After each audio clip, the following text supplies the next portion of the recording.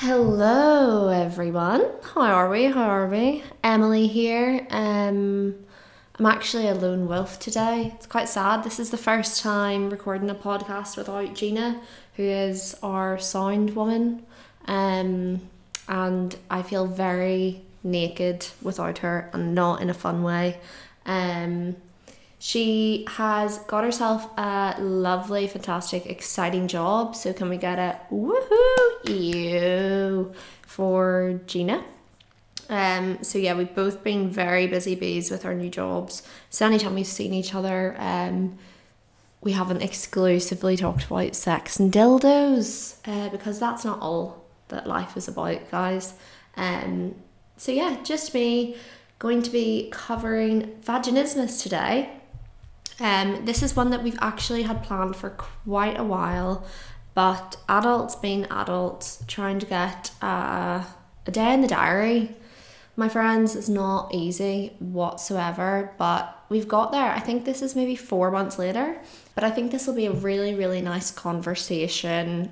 Can be very chill. I think, lived experience and the reality of conditions like vaginismus, that's how we learn about them, and that's how we know how to integrate different things into our sex lives, because you don't know what any potential sex or sexual partners may have. So if you have sex with people with vaginas, this podcast is for you. If you have a vagina, this is for you as well. So yeah, I think we're just going to dive straight in. Just wanted to say a little hello beforehand. And sorry for the radio silence, but I'm not actually, because I've been really fucking busy. But yeah, missed this. Hope you enjoy. I'm horny for change. Okay, we're recording. Welcome. I'm nervous. So we have a lovely troll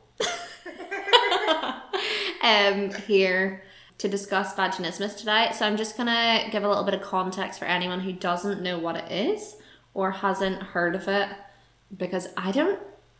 Right, let's actually take that as a question. When did you first hear about vaginismus? Okay, so I think whenever I was like 14, maybe, I read an article in Cosmopolitan. Of course. Yeah, where you get all your sex advice. And it was like about a girl who wasn't able to have sex. And I was a virgin at the time. And I remember reading it and being like, oh my god, that is like the worst possible thing that could ever happen. Like, what a fucking weirdo. That's awful. But like, I don't think the word vaginismus was used in it. I just remember, but because the reason why I remembered it was because she said whenever she was younger she couldn't use tampons or anything. Okay, yeah. And I also have never been able to use a tampon. Mm-hmm. So I remember that freaked me out. I was like, oh my god, I'm going to be like this girl who can't have sex. And also, obviously, my first thought wasn't like, per me. It was like, boys aren't going to be interested in me if I can't have sex with them. Yeah, I have failed the sex for men. Yeah, I've failed every man. So yeah, that was the first time I'd ever came across anything like that. But I don't think I heard the term vaginismus until I went searching for it. Mm-hmm. So probably when I was 19 or 20. Yeah. Which is ridiculous. That's funny, because that really did just trigger that question in me. When did I first hear about it? And I think it would have been the same. Yeah. Because it's not discussed at all. Like, I remember Sex Education did an episode. Yeah. And is it Ala? Her girlfriend. What's her name? Lily? There we go. Yeah, and I remember feeling so validated. I was like, nobody has ever heard of this before. Like, I remember confiding in friends, and they were all supportive, but they were like, Yeah, so you just felt like a bit of an alien. Yeah, and she is like an alien. Yeah, I've actually just connected that as well. Wow. But yeah, it's really not spoken about at all. It's not. It's shit, and it's an interesting one because I was doing a bit of reading about it, at the beginning of this year, I think it's when I had suggested to you, if you would like to come on and talk about it. Because the only experience I have with it is because it's not that I have it as a condition, but that spasm can happen randomly. So I may as well actually explain right now. I'll give you the definition of it. I think it was named in 1862, first of all, and it was described as an involuntary spasming of the pelvic floor when penetration is attempted. So that goes beyond penises, as the whole world does. And that's fingers, tampons, as you've just said. Yeah. Moon cups, I imagine, as well. Any form of... I wouldn't even attempt a moon cup. It's a no from me. Yeah. Well, yeah, and then speculums, so for smears and things like that. So that is the condition that we're talking about. That's how it affects people. People with vaginas, as you can assume from the name. Do you know what? Like, it can actually be so bad that the swab of an STI test can hurt. Like, that's how painful it can be sometimes. Yeah. And how would you describe the pain then? How did you when you first kind of realised when it came to, was it penetrative sex then that you realised? Well, so I didn't realise, whenever I lost my virginity and, was having regular sex with my first boyfriend, I just thought it was because I was a virgin. Yeah. So it really hurt. It hurt so much. None of my friends lost their virginities, so I couldn't even compare notes with them. Yeah. And it hurt so much every single time we had sex. But again, I was just like, this is just the way it is because, I haven't had sex before. And also, girls are told it's gonna really hurt. It's gonna really, really hurt. But that is such a dangerous narrative because it shouldn't have hurt me the way that it did. No. We weren't able to have sex, fully penetrative sex, because it would hurt me so much. Yeah. And that was lube and everything involved. So, but again, I just thought that was just normal. Sometimes it hurt too bad and sometimes it was okay. Okay. Because whenever I moved to university and then I started having sex with other people, and I was like, I don't think this is normal, because it is literally it's like trying to put your fist through a wall. Yeah. There's no way it's going in, and if it goes in a little bit, it is the most excruciating, burning pain. Mm-hmm. I don't think there's any other pain like it. There's no way to describe it. It hurts so badly. The way I've heard it described is similar to a stabbing. Yeah. Is the word that I always hear, is a stabbing. That sharpness. It's so sharp, and it burns so badly. It's just such a unique pain. It's hard to... Yeah. It's hard to describe, but... Yeah, it's not pleasant. Yeah, I can imagine. And I think it's really frustrating. Me and Gina have talked about how young women are told to expect pain in sex quite a lot. Yes. And, that's obviously horrific because we're not preparing women for pleasure. We're preparing them for pain. So then whenever they don't have any pleasure, they think that that's just it. That's normal, which it's not. And if you're experiencing pain during any kind of sex, be it penetrative or not, it's because something isn't working for you. Yeah, absolutely. It's not you that's the problem. It's what's going on that's the problem. And, that's bad enough. But then, in your case, it stops you from accessing any treatment. Mm-hmm. Because you think, oh, this is it. Yeah, this is just what sex is. And, I enjoy all the other aspects of sex. but penetration hurts, but that's just the way it is. And I've just got to put up with it. Like, that's how I felt. And I feel as well, like, if men were experiencing pain during sex, it would be like, what the fuck is going on here? Oh, absolutely. Like, it would be, it's, like, if you compare vaginismus to erectile dysfunction, yeah, like, erectile dysfunction is spoken about so much. It's even, like, in, like, the in-betweeners. Like, it is in, it's common knowledge that men sometimes can't, like, get it up. Mm-hmm. But there's nothing about women, like, they sometimes can't get it in. Yeah, and it is a form of sexual dysfunction as well. It's like a sexual pain disorder.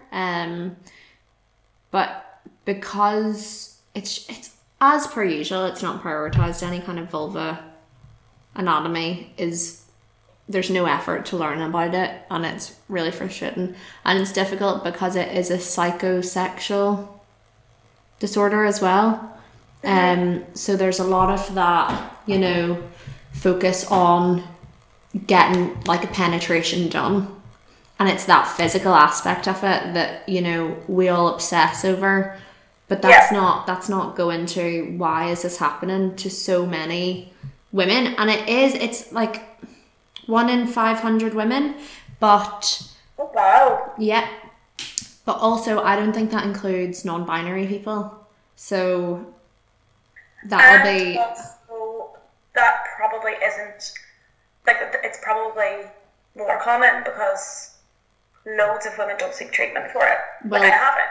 This is the other thing. 1 in 13 women in Britain experience pain during sex.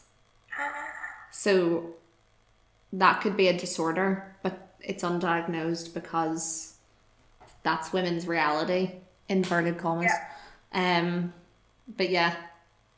So it's literally just normalised because we're told like P and V should be painful. Mm-hmm. Very frustrating. Very frustrating. So then, did you do anything to try and alleviate any of the pain? Did you have any tactics? Well, I think whenever I was in a relationship, we just used lots and lots of lube, which is good. Yeah. But there was nothing I could do that would, like, sometimes it literally just wouldn't work. Like, it just would not go in. Yeah. And then other times, it would be fine. It's really funny because I know I've read that some people, like, they cannot get penetrated ever. Mm-hmm. And then there's people like me who it's more often than not, but sometimes it's absolutely fine. Yeah.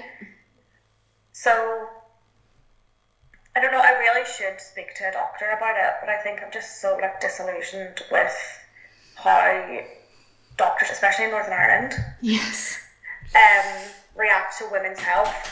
Sometimes I'm thinking, like, what are they going to say to me?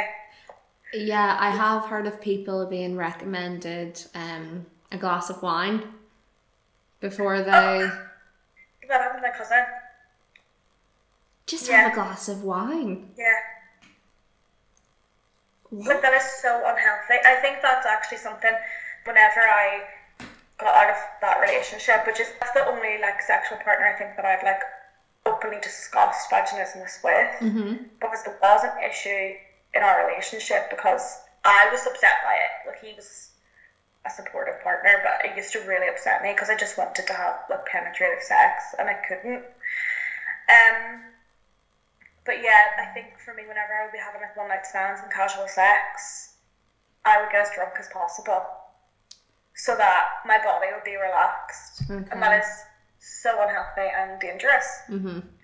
But that was, like, the only way that I could have sex pain-free. God, that's awful. That is so bad. And then, so would you ever discuss it with casual sexual partners? It's a weird one. I should feel comfortable talking about it with a partner. And if they, you know, react badly, then it's not somebody that I want to be actually having sex with. But it's one of those things where, like, this is so silly, but it's like whenever I speak about it, I'm sort of, like, talking it into existence. because it is like psychosexual as well, and like it does, a lot of it comes from your head. Mm-hmm. So the more, and I think when I was in my last relationship and it was like constant, every time we would go to have sex, I knew he was thinking it, I was thinking it, like, is this gonna work? Yeah. And it didn't, probably because my body was so stressed about it as well. Yeah. Oh, completely. And it is that, it's, you know, the similar thing with, for example, whenever I was talking about my recent smear, that did not go well. It's quite an insensitive man that I got. And he used a word that really freaked me out, and my whole body tightened. So my vagina tightened around the speculum, and it, you know, it makes everything so much more painful whenever you are in that like moment of anxiety, and just seeing how that manifests in your body is, yeah, and you cannot control it. no, that's like, I think the involuntary within the definition, that's so necessary, because you don't even, you know until it's happening. Horrific.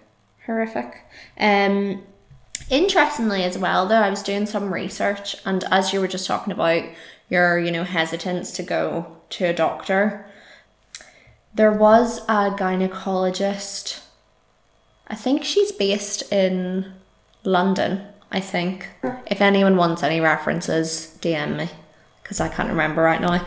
But 100% of medical students and 98% of gynaes wanted more training in sexual dysfunction. It's talking about vaginismus, right? Those are gynecologists. So if you think about it, going to your GP, who's the first person you go to? If 98% of gynecologists don't feel equipped, that's literally their job. I know, and it's vulvas and vaginas. There's been though, yeah, exactly. There was, when I was looking into it, it was the same paper. I didn't take note though. There was like £200 million of cuts to funding made, and it's like, maybe you can like scrimp out a little bit more money because this is affecting so many people. Yeah, that would be great. And you know the way there's like ads on TV that advertise Viagra, which is widely available. Yeah. There's just not the same amount of interest in women's sexual health. No, really. Not at all. And I think, you know, like, take it seriously, because as you mentioned, the stress that it can put on relationships, like it can destroy relationships, and then what? It destroys your mental well-being and creates a growing fear of sex, which can be exactly what it did. Yeah, a huge part. And it's just, then what does that do whenever people who are dealing with the condition want to think about children and things like that, if they feel like they can never have penetrative sex? Yeah. You know, these are the things, and it's like, that's a life. But no, it is. I actually read an article recently about a woman who has it, and she got pregnant twice without penetrative sex, which is like... Was it the Virgin Mary? Yes, quoting her... Were you reading Second Testament? But she said that whenever she went to deliver her children, she had cesareans both times, which was like unrelated. But it was whenever the midwife went to examine her, and she reacted because it hurt, whatever they were doing. It must probably like a speculum or something. Yeah.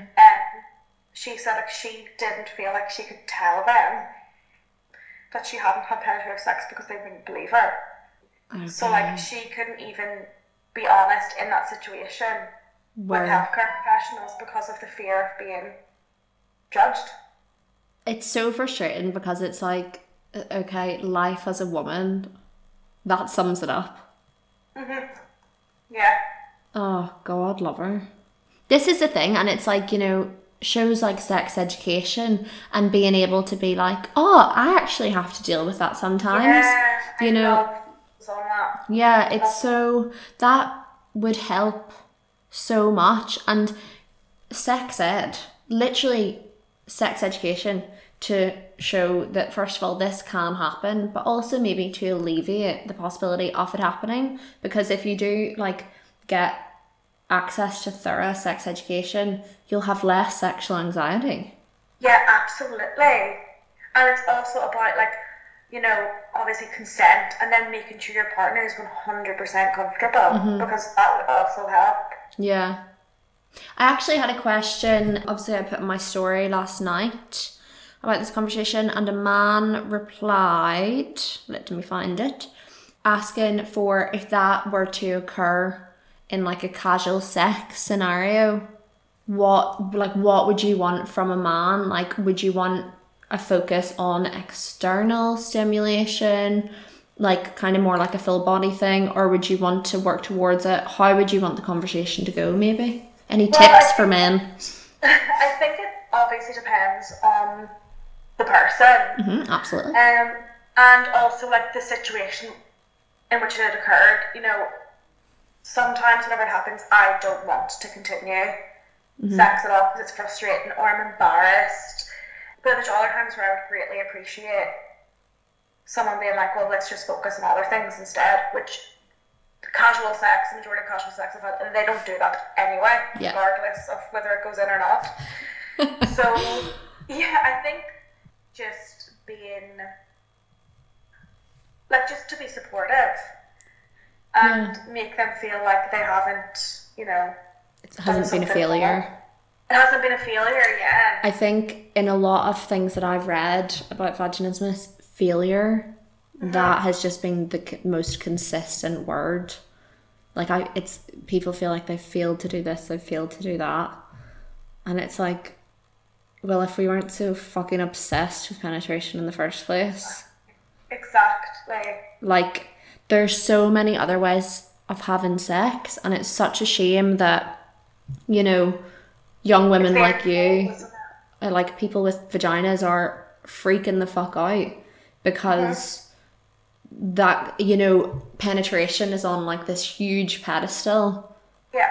And it just seems, it's a shame because it's really not the most exciting thing. And it leads me on to, there was a submission made, the anonymous forum, which I think is really nice. It's a woman's experience, so I'm just going to go ahead and read this out. Buckle up, partner. I had vaginismus, a very mild case, but the condition nonetheless. It was mild in the sense I could get examined by a doctor, but with incredible pain and discomfort. People with extreme forms cannot be examined at all, I was told. I was prescribed some dilators and began treatment, which I believe has stood to me this day.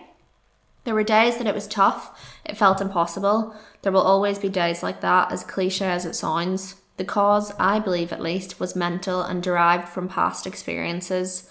Penetrative sex is everywhere, so seeing something you can't partake in has such a strong hold over conversation. Something you can't partake in. Seeing something you can't partake in have such a stronghold over conversations, articles, movies. Sorry for that fuck up. Basically, a lot of interactions and forms of media focus on the one-size-fits-all approach to sex. Additionally, trauma was definitely a factor leading to my vaginismus, explaining why the mental overruled the physical in my pussy problems. Love that term. I love that. I'm gonna get that tattooed. Love, yeah. Pussy problems. Or no pussy problems. And there were instances in the news and social media where I'd see my experiences and those of other women and minorities being mocked, belittled, and threatened, which made living with vaginismus as a real life consequence very difficult. It's really sad. I just want people to know that I am proof that it can be overcome. Dilating helped me. It was physical therapy in a way. Therapy helped me, reading up on it and sex topics helped me. A huge part of helping me live with this condition was online groups who shared advice and experiences and answered a lot of my questions, particularly as a newly diagnosed vaginismus-er. In my own experience, what helped me most was finding a partner who I knew respected me and who I trusted to be kind and patient. There are many people with vaginismus who enjoy casual sex, and that is perfectly fine as well. It is worth reiterating, as you always do, that penetrative sex is not the only sex there is. When I had vaginismus, I found ways to enjoy sex without penetration. Most of this you probably already cover, but I just really wanted to share my experience. It's probably one of privilege because I've overcome the condition. There are times it still has hurt, but I know that if it ever comes back again, that I am supported, loved and respected and will feel confident embracing my sexuality. I'm also very proud to have my name shared because I'm proud of what I've overcome, and I'm also happy to share any experience or advice for anyone who feels scared and alone in the condition. How kind is that? So this was Phoebe. She actually won the last giveaway, and I remember because she's been such a consistent horn dog, and when she won, I was like, oh, it's so nice that this is a name that I know, and I don't know her, I've never met her, so yeah. She's so kind, and that's actually really interesting. There should, I wonder if we could get like a little Discord group or something going, and you guys can maybe talk. So helpful. Yeah, something like that, because it is, that alleviates stress as well. Because if you were able to be like, fucking hell, tried to do this with my boyfriend and didn't know what, and you had somewhere to go. It's just to feel like heard and understood. Yeah. Because you can complain about it to your friends and they can be supportive and great, but if they don't know what it feels like, then it's not the same. Mm-hmm. Yeah, there's something called the Vaginismus Network, and I think that they do those kind of things because I think it was set up by two women who basically felt like they, no one had any idea. So to even just chat and be like, oh my God, that happened to me as well. It feels good. And it's just like, being able to chat through it, and even like pleasure tips and things like that, because as well, it's worth noting, if you need to use dilators and stuff, you can get vibrating ones, which is like, you can incorporate pleasure into it. It doesn't have to be like a horrible process. Yeah, that's interesting. I know you can get dilator kits with Ann Summers. I've seen them before, and I've like hemmed and hawed over them, but I think I might have to make a purchase. Yeah, do, and let me know how it goes.